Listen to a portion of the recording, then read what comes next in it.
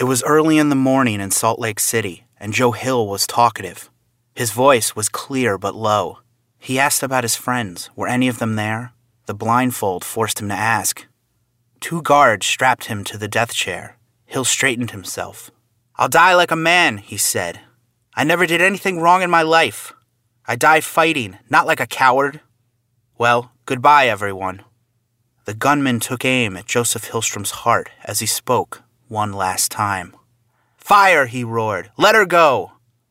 The firing squad complied. At 7:41 a.m., Joe Hill died instantly.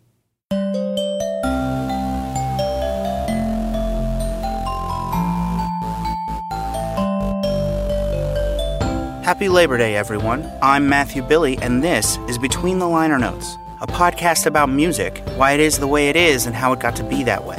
Between the Liner Notes is distributed by the Goat Rodeo Network. We have a special episode for you this Labor Day weekend, including a way for you to participate in the story. We'll be sharing more details towards the end of the show, so stay tuned.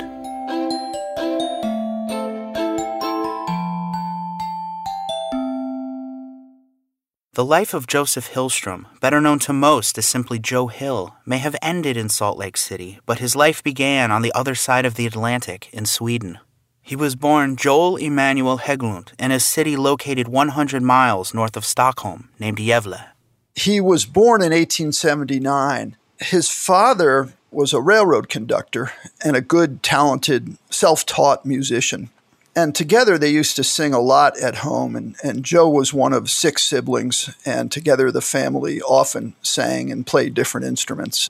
That's William Adler, author of the Joe Hill biography titled The Man Who Never Died. Joe Hill enjoyed singing songs with his family, so much so that he began to write his own.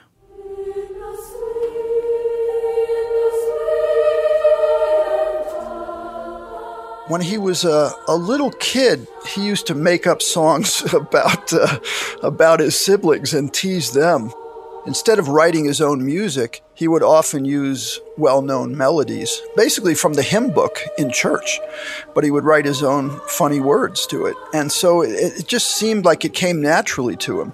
Joe learned the joys of music from his father Olof, but he also learned the risks of working in a dangerous industrial job with no health or financial safety net. They had been living a pretty good, what would be considered a middle-class life. They owned a house. The father had a salaried position on the railroad, and they were doing pretty well. But then his father died in an industrial accident when Hill was 8 years old, and that really sent the family into dire poverty. All of a sudden, his mother was the sole breadwinner, and she had 6 kids, all under the age of 12, and no real means to support them.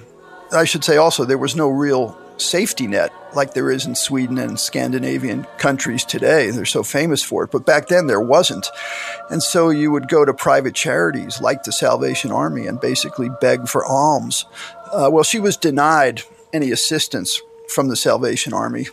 The Salvation Army didn't record why they refused to help Margareta Katarina. But without the support of any charities, Joe Hill's mother had to take a job working long hours ironing. The stress of her grinding workload and responsibilities as a single parent of 6 took its toll on Margareta Katarina, and she developed a medical condition that went untreated and ultimately led to her death.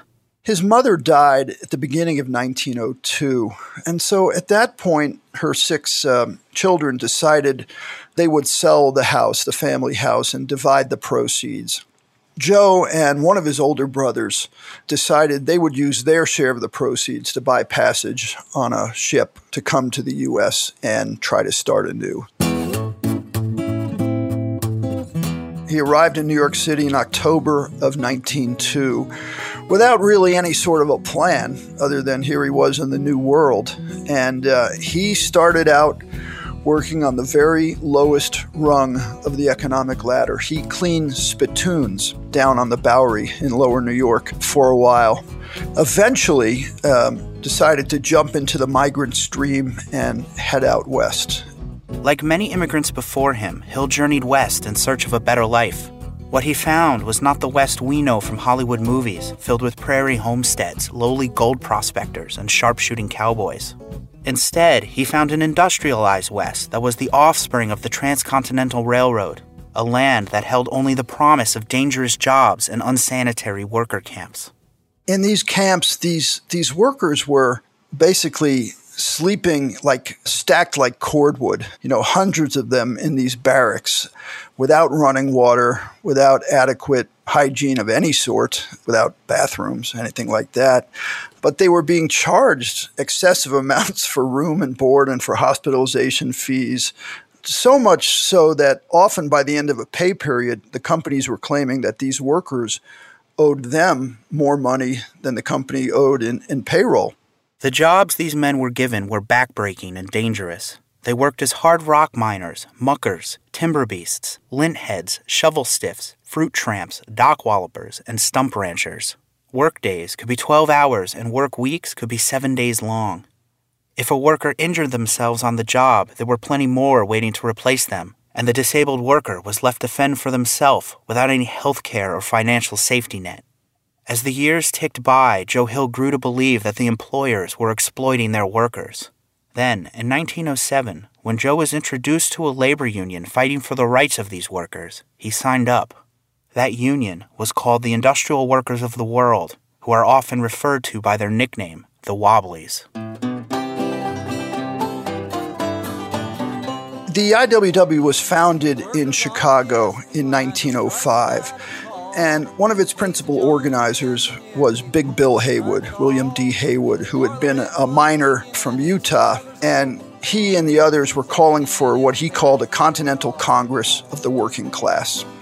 He said that he wanted this new union, the Industrial Workers of the World, to reach down into the gutter and pull up this great mass of workers and give them a decent standard of living. Also, the IWW did not believe it was possible to reform capitalism. It believed you just couldn't tinker with that machinery. It believed in bottom-up organizing and in direct action in the workplace. So instead of contracts, negotiating contracts, which they didn't believe in, they would use direct action techniques like slowdowns, like sit-downs, picketing on the job, and right in the workplace. The Industrial Workers of the World advocated for nonviolent direct action. And, unlike many other unions, the IWW did not discriminate based on race, gender, or religion. Anyone could be part of the One Big Union. The One Big Union meant that, unlike the AFL, which organized by industry, so they would have separate unions for, let's say, in the railroad industry, they would have a separate union for the boilermakers, for the conductors, for the engineers, and so on. But the IWW believed in organizing across unions, so they would have one union for railroads, and everybody who worked on the railroad and in every railroad line could belong to the IWW. And that way they felt like they had a lot more strength. There was a lot more solidarity because in the AFL, it's possible that the Boilermakers, let's say, could go out on strike, but the engineers or the conductors would not. And so the Boilermakers wouldn't have that much leverage. But if you could pull everybody off the railroad, all the workers, because they all belong to the same union, you'd have a lot more leverage. Get busy shoveling sulfur. It's what you get for scabbing on the SP line. Joe Hill became a card-carrying member of the Industrial Workers of the World, and in 1908 he traveled to Spokane, Washington to help out with a strike. This is really where the IWW started to come into full flower in Spokane, and this is about 1908, 1909. The IWW had gone there to try to organize a change to this standard practice that employment agents used in Spokane. These were private employment agencies, and they were basically in business to fleece workers. The way it worked was you would go into one of these 30-odd employment agencies. They were all in storefronts in Skid Row in Spokane, and you'd pay your $2 or $3 finder's fee for a job. And these employment agents, or labor sharks as the IWW came to call them, would assign you to a job somewhere in the hinterland outside of Spokane, because Spokane itself was a commercial center, but it wasn't an industrial center. But when you got there, inevitably, what you'd find was that there had been 20 or sometimes 30 other men who were hired for the very same job, or the job only lasted a week or 2 weeks. Employers churned through workers as fast as possible, firing them and hiring new ones every few weeks.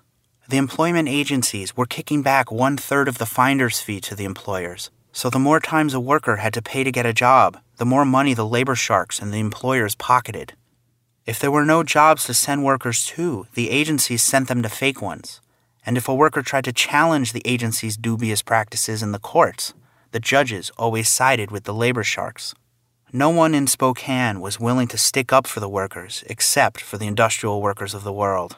The way to organize anything back then was to take over a street corner and stand on a soapbox and begin to preach the gospel of whatever you were preaching, whether it's labor solidarity, or you're advocating for a single tax, or you were the Salvation Army and you were saving souls. That's what you did. You bellowed. In the IWW, they called them jawsmiths, people who stood up on the soapbox or soapboxers and preached the gospel of labor solidarity. The IWW began to organize what they called the Don't Buy Jobs campaign and a boycott of the employment agencies. It began to have an effect on the labor sharks, to the point where the labor sharks actually came up with a pretty ingenious solution. They hired the Salvation Army band to start blaring their drums and their horns and everything else every time a speaker from the IWW got up to harangue the labor sharks. And so it worked to drown out the speakers, because even these leather-lunged orators could not compete, with those instruments. So it was a great source of irritation to the IWW, but also it was a source of inspiration. Joe Hill, who was hanging out in the Union Hall there, and a bunch of other guys there, decided to do what Joe Hill had done when he was a young boy in Sweden, which was to take established melodies from the Salvation Army hymn book and write revolutionary lyrics to those songs. Now armed with their own customized lyrics, whenever the Salvation Army band began to play, the IWW would join them. They began by printing up the lyrics on little song cards and handing them out to the workers on the street corner, and everybody began to sing in unison. And it was this great means not only of social protest, as I said earlier, but as a tool for organizing, for bringing people together. Because even if you couldn't, understand necessarily some sort of, speech about economics, the song was different, as Joe Hill pointed out. People could really come together. The conflict with the Salvation Army band was personal for Joe Hill. He never forgave them for turning his mother away, so he wrote a song using the melody of The Sweet By and By. Joe titled it The Preacher and the Slave. You lead by and by in that glorious land above the sky, way up high, work and pray, live on hay, you'll get high in the sky when you die. It really took direct aim at the Salvation Army. It was a song that pointed out the hypocrisy of the Salvation Army and how it preached that workers should be meek and humble, and they would get their ultimate reward, their pie in the sky. And he really coined that term, by the way. And Hill said, that's not the way to live, and that really only plays into the hands of the ruling class. And so he wrote this song that really poked fun in a particularly barbed way at the Salvation Army. This recording of The Preacher and the Slave is by Peter K. Siegel and Eli Smith off their album The Union Makes Us Strong. The new IWW songs had sabotaged the Salvation Army's attempts at disrupting the wobbly speeches, and the labor sharks were forced to find a new way to combat the IWW. This time, they lobbied the city's lawmakers to pass a law banning street speaking in Spokane. The city obliged, but the new law didn't stop the Wobblies from mounting their soapboxes. And you'll eat in the sweet by and by, you wise guy. The IWW began to respond by purposely having members throw themselves into jail. It was a pretty ingenious and dangerous, even reckless technique. So after they banned the IWW from the street corner, they knew that everybody who got up on a soapbox was going to get hauled away to jail. And so what they decided to do was, as they said, gum up the works. Industrial workers land behind bars, March 8, 1909. Because they did not take the police seriously when it issued orders prohibiting street oratory, 19 members of the Industrial Workers of the World awoke today in the cells of the city jail. The industrial workers were surrounded by 3,000 listeners on Main Avenue late yesterday afternoon when 10 policemen broke through the crowd and seized the orators. The prisoners offered no resistance and were taken off to jail in the most peaceable manner. The Tacoma Times. They put out the call for IWW members from all over the West to come to Spokane, to be arrested, to be thrown into jail, and to crowd those jails and to gum up the legal system. November 9th, 1909. The response of the industrial workers of the world to this attack has been instant and unanimous. The speakers and workers are coming by hundreds, on the rods as well as the cushions, from all parts of the Northwest, ready for the jail. 150 men and women are now in jail. Some of them have been in the sweat box for 24 hours. A small cement cell, 6 by 8 in the city jail, where 27 men were packed like sardines for this length of time, with no ventilation save the half of grated door, without sanitary conveniences of any kind. And yet, not the first effort of resistance to arrest has been made by any of the 150 men and women. The Spokane Press. The authorities had no choice but to release these IWW members because they didn't have the capacity to process them, basically. After months of Spokane's jails being filled, its court system clogged and more wobblies arriving each day, the city relented and finally allowed the soapboxers back on the street corners. The city also revoked the licenses of 22 of the most exploitive employment agencies. The headline in the next issue of the IWW's newspaper read, "Strike over. Victory achieved." The Wobblies had won. There is power in a band of working men when they stand hand in hand. That's a power that must rule in every land. One industrial union grand. After the victory in Spokane, Hill continued to contribute songs to the IWW's organizing efforts, becoming one of the union's most prolific songwriters. The peak of his songwriting powers and the most time he was ever able to devote to songwriting occurred when he lived on the Los Angeles Harbor in the San Pedro district of L.A. The reason he was so prolific then, and he did write a good many of his songs for the IWW there, was because he had access to a piano for really the first and only time while he was in the country on a regular basis. One industrial union grand. Hill penned one of his most widely known songs on that piano. It was a song titled Mr. Block. A fellow Wobbly explained who Mr. Block was in this way. He is representative of that host of slaves who think in terms of their masters. Mr. Block owns nothing, and he speaks from the standpoint of the millionaire. He is patriotic without patrimony. He is a law-abiding outlaw who licks the hand that smites him and kisses the boot that kicks him. Mr. Block is the personification of all that a worker should not be. Walker C. Smith, 1913. Oh, Mr. Block, you were born by mistake. You take the cake, you make me ache. Tie a rock on your block and then jump in the lake. Kindly do that for liberty's sake. Along with Mr. Block, Hill's songs were regularly printed in an IWW publication that aimed to spread Wobbly songs all over the world. In the years following the victory in Spokane, the publication, called the Little Red Songbook, had become an international phenomenon. After they found that they had pretty good success with these little song cards they were printing, they decided there in Spokane to print up the lyrics and as they began to write more songs into what they called the Little Red Songbook, which was a pocket-sized booklet with the lyrics to all their current songs and They would sell it for a dime. They passed it out, and it began to circulate all over the world because they would get it into the hands of merchant marines who would take it on their ships overseas at these remote logging camps and mining camps and everywhere else where the IWW had a presence. They began to sing these songs. You make me ache, tie a rock on your block and then jump in the lake. Kindly do that for liberty's sake. The Wobblies' winning record catapulted their membership numbers to new highs, but it also fueled the establishment's hatred for them.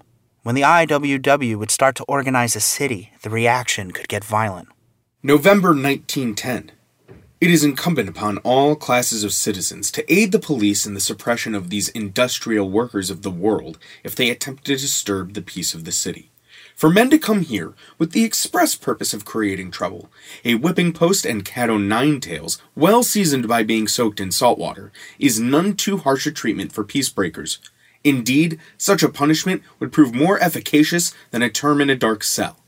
The Fresno Herald and Democrat. Hill enjoyed his rising prominence as an IWW songwriter and also grew accustomed to the escalating hostilities towards the Wobblies, but nothing could prepare him for the fame he would find in Salt Lake City, where he traveled after leaving San Pedro and his beloved piano behind. And Joe Hill had run into a couple of fellow Swedes, two brothers, who had come to L.A. from Salt Lake City and decided, well, they would go back home because there was no longer any work for them on the docks. And they told Joe Hill and another friend of theirs, another fellow Swede named Otto Appelquist, that there were jobs in the mines and smelters around Salt Lake City and that they could come and that they could board with these two brothers, the Eselius brothers. And so in the late summer of 1913, Joe Hill found his way to Utah and to the Eselius brothers' house.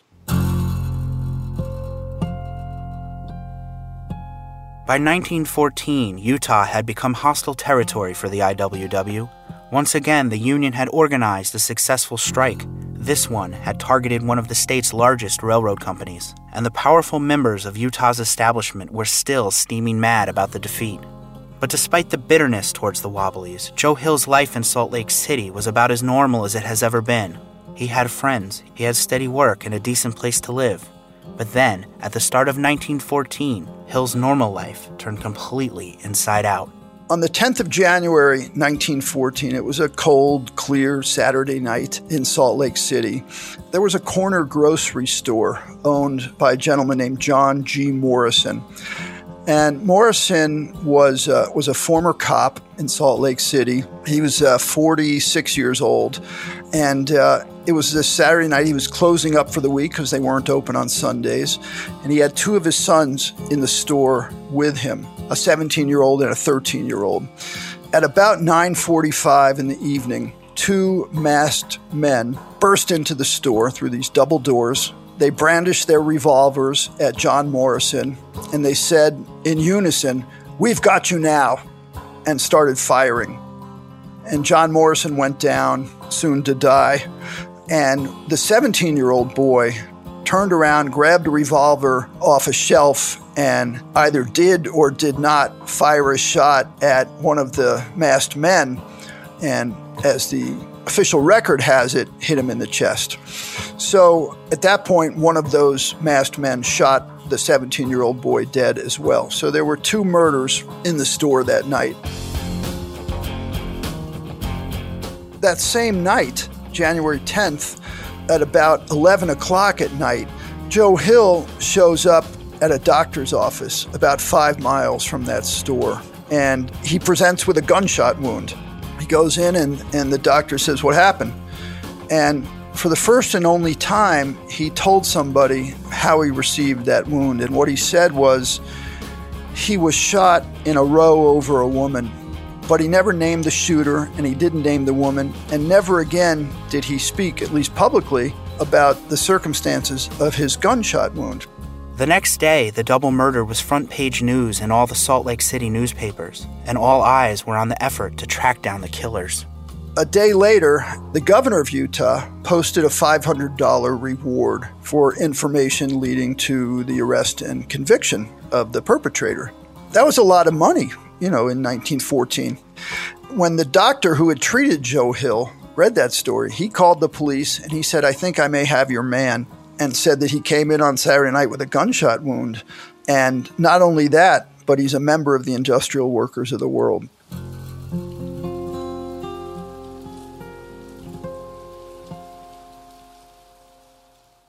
The night after the doctor reported Hill to the authorities, he visited his patient again to give him a dose of morphine, telling Hill it was for the pain. Some time after midnight, a knock at the door woke Joe from his morphine-induced sleep.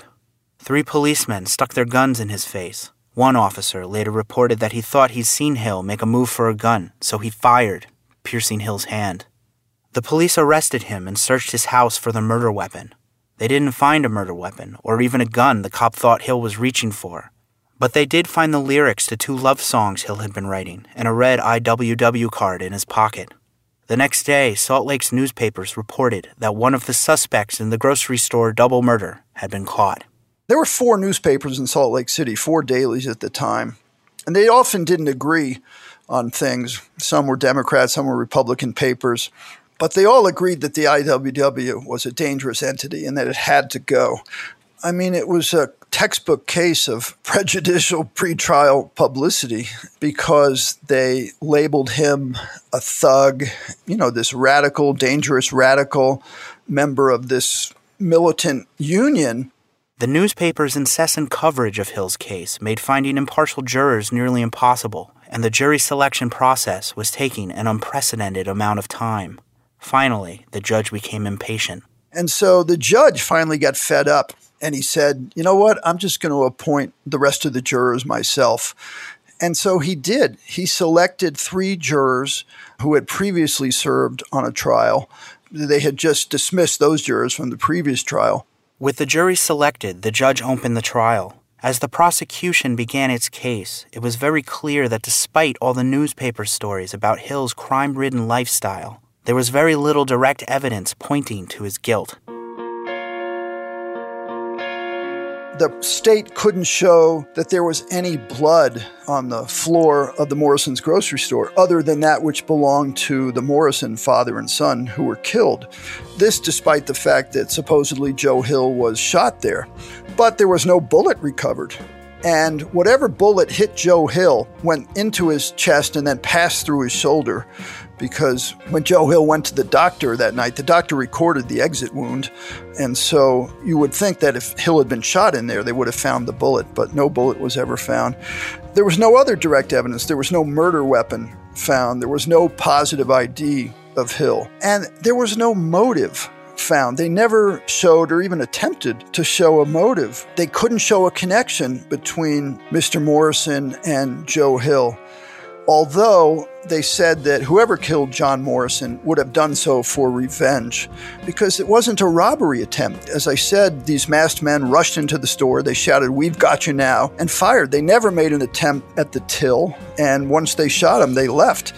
So that raises the question, why would Hill have shot Morrison if their paths had never crossed? John Morrison's surviving son, Merlin, testified that he saw Joe Hill shoot his father, but even his testimony was discredited. The only eyewitness who really wasn't an eyewitness because he was hiding in the rear storeroom was the 13-year-old boy, Merlin Morrison, who described what he heard, and his testimony changed quite a bit.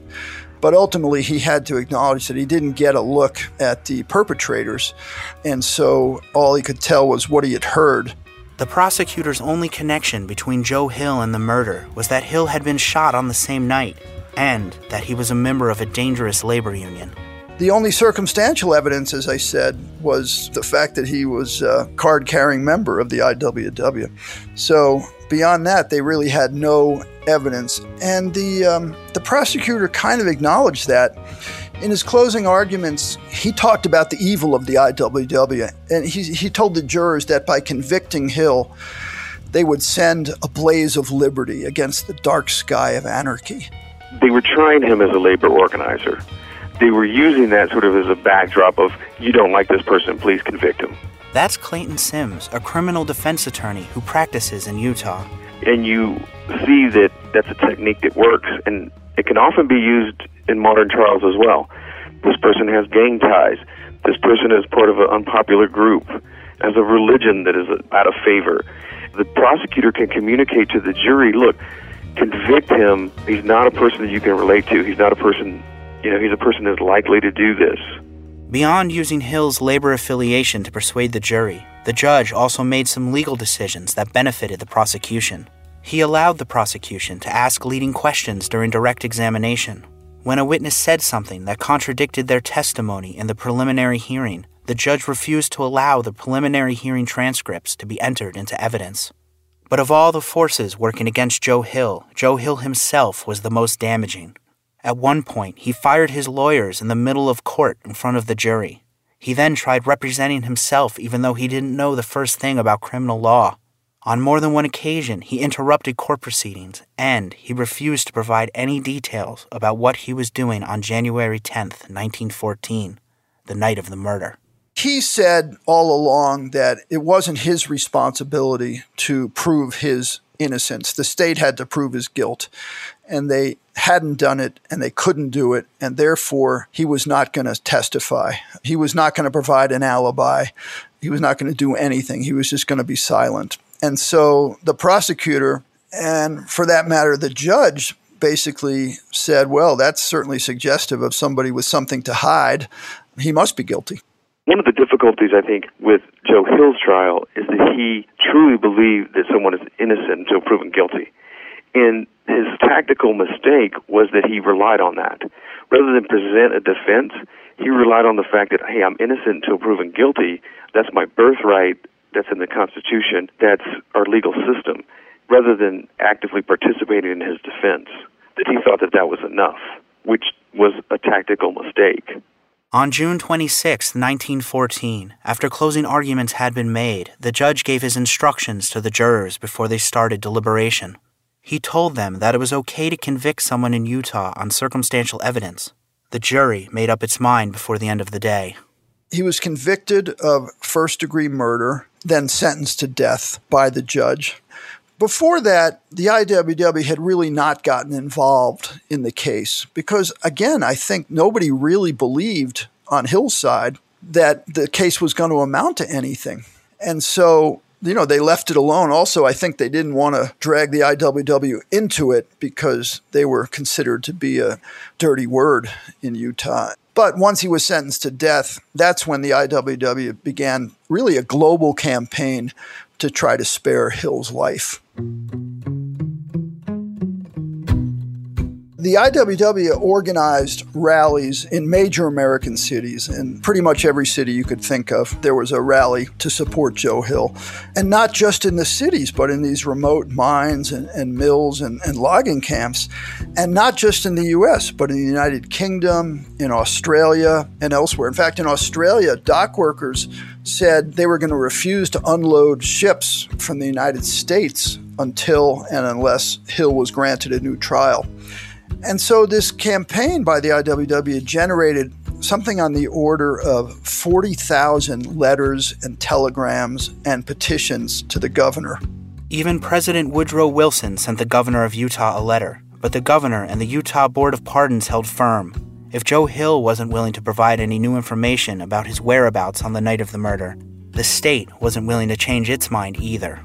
All of his friends and supporters, Big Bill Haywood, Elizabeth Gurley Flynn, his appellate lawyer, they were pleading with him to testify, and he wouldn't do it. He said it wasn't his job to prove his innocence. After a long battle, Hill's allies finally ran out of ways to stall the execution, and on November 19, 1915, Joe Hill was blindfolded and seated in a chair in front of a firing squad. Right up to the very last moment, Joe professed his innocence. Then the firing squad fired its volley. He died instantly. I dreamed I saw Joe Hill last night, alive as you and me. Says I, but Joe, you're 10 years dead. I never died, says he. I never died, says he. The body was claimed by Joe's friends in the IWW, who placed it aboard a train bound for Chicago. The funeral was held in Chicago, and on Thanksgiving Day of 1915, some 30,000 people turned out for his funeral. It was one of the largest funerals in the history of the city. Not that many could crowd into the West Side Auditorium where it was held, but there were thousands upon thousands of people on the streets lining the West Side Auditorium for blocks. And, they sang his songs at the funeral, and people on the outside of the building were echoing those on the inside. And so this whole street was singing in unison Hill's songs. After Hill's execution, his legacy became mythology. Union halls all over the world have the words from his last letter to Big Bill Hayward, whom Hill instructed not to mourn but to organize. Songs were written about him, including I Dreamed I Saw Joe Hill Last Night, which Joan Baez famously sang at Woodstock. 100 years later, historians are still fascinated by him and by the question of what was he actually doing on the night of the murder.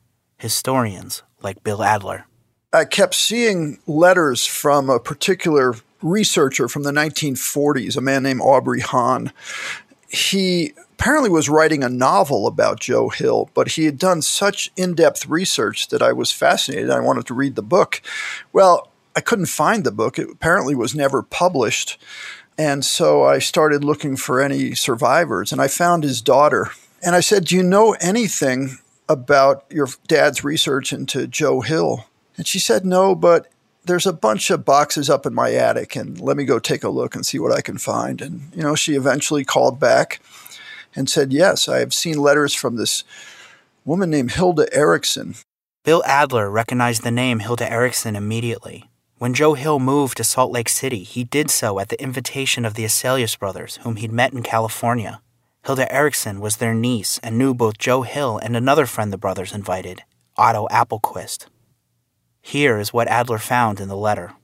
Hilda Erickson was about a 20-year-old woman in Salt Lake City who was the niece of these boys Joe Hill was staying with in Salt Lake when he first went there.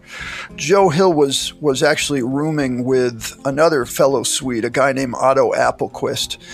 And Joe and Otto had a rivalry over Hilda, the fair-haired, blue-eyed Hilda. And Otto had been engaged to marry Hilda, and then they broke it off. And Joe was, he was taunting and teasing Otto about it as he would. He was a pretty sarcastic fellow in many ways. And Otto took offense at that. And so that led to a showdown one night in which Otto shot Joe, according to this letter that Hilda wrote 35 years later. Appelquist took Hill to the doctor after shooting him. Then he packed his things and left Salt Lake City forever. So, if Appelquist is long gone and the information in Hilda's letter is true, why would Hill sacrifice his life to keep the story secret? This is speculation on my part, but I think there were a few reasons.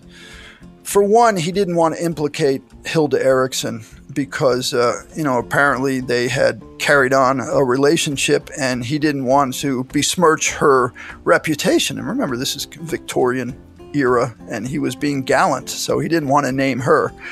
But another thing is, with all that publicity he was getting in prison, I think he began to see himself as others saw him, which was as an icon, a real global icon of the working class, this symbol of resistance. And I think that once he saw himself as that, he would have felt that he was letting people down if he didn't carry through and become a martyr.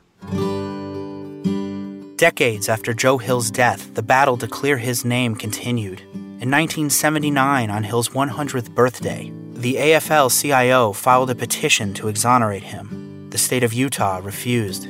Then, in 2015, after reading about the discovery of Hilda Erickson's lost letter, Clayton Sims, the Utah-based criminal attorney you heard from earlier, attempted to exonerate Hill once again and filed the paperwork with the state. The response was less than enthusiastic. Essentially, the governor had a one-page, thanks for your petition, but go talk to the Board of Pardons, talk to the Attorney General's office. And the Attorney General essentially, I don't even know if they responded, but the Board of Pardons simply just denied it and said, we don't deal with pardons for people who are dead. And so they didn't examine it on the merits. We didn't get a letter from the governor saying, no, Joe Hill was convicted and executed lawfully and he committed the crime. Thank you very much. We deny your petition based upon the merits. So neither the Board of Pardons, the Attorney General's office, or the governor has looked at the merits of the case. They've simply rejected it out of hand without a full analysis. But I think if there's more attention and more political pressure on it, I think that they have to really examine it. The state of Utah may have dismissed previous petitions for Joe Hill's exoneration, but Utah has never been challenged by engaged podcast fans with robust social media accounts. As we were working on this episode, everyone at Between the Liner Notes and the Goat Rodeo Network were also organizing a petition to exonerate Joe Hill. You can find the petition at change.org by searching for the term Joe Hill, or you can go to betweenthelinernotes.com. There will be a link to the petition at the top of the home page. If you believe Joe Hill's trial should have been overturned, or Hilda Erickson's letter is new evidence that proves Hill should not have been executed by a firing squad, please sign this petition, tell everyone you know about it, and share it on all your social media accounts. This Labor Day of 2016 could be the moment where we work together and build a movement strong enough to exonerate Joe Hill. Before Hill was executed, he wrote out his will, which included a final request to be carried out after his death. He wrote this on the last night of his life. He was sitting on the cot in his prison cell. He wrote this and then he gave it to a reporter who was doing a deathbed interview with him and asked him to take it out and publish it. My will is easy to decide, for there is nothing to divide. My kin don't need to fuss and moan. Moss does not cling to a rolling stone. My body, oh, if I could choose, I would to ashes it reduce, and let the merry breezes blow, my dust to where some flowers grow. Perhaps some fading flowers then would come to life and bloom again. This is my last and final will. Good luck to all of you. Joe Hill. A year to the day after his execution, the IWW was meeting for its General Assembly in Chicago, and there Big Bill Haywood passed out hundreds of packets of Joe Hill's ashes, gave them to the delegates from around the world, and asked them to spread Joe Hill's ashes. And Haywood later reported that the ashes were spread on 4 continents and in 47 of the 48 United States, all but Utah. Ramble around the country anywhere you will. You always run across Scissor Bill, found upon the desert and in the hills, in the mining camps and the lumber mills. This episode was produced by me, Matthew Billy, and Ashley Lusk. Nathaniel Billy was assistant producer. The editors were Ashley Lusk and Tim Townsend. The archival news articles were read by Ashley Lusk and Adam Hainsfurther. Thanks to all my guests, including William Adler. You can find out more about his Joe Hill biography at themanwhoneverdIed.com. And also Clayton Sims. You can find out more about his legal practice at claytonsims.com. Most of the original recordings of Joe Hill's songs were by Peter K. Siegel and Eli Smith off their album The Union Makes Us Strong. The other songs, I Dreamed I Saw Joe Hill Last Night and Mr. Block, were recorded by Joe Glazer for his album The Songs of Joe Hill. The instrumental tracks were composed and recorded by Josh Woodward. You can find out more about his work at joshwoodward.com. As a reminder, when you are finished listening, please visit change.org and sign the petition to exonerate Joe Hill. You can also find a link to the petition at our website, betweenthelinernotes.com. Tweet about it, share it, stand on a street corner and start soapboxing about it. Whatever it takes to get the word out. And, as always, thanks for listening. We'll have more great stories about music for you, and an update about the Joe Hill petition on the next Between the Liner Notes. Scissor Bill gets his reward in heaven. Oh, sure, he'll get it, but he'll get it in the neck.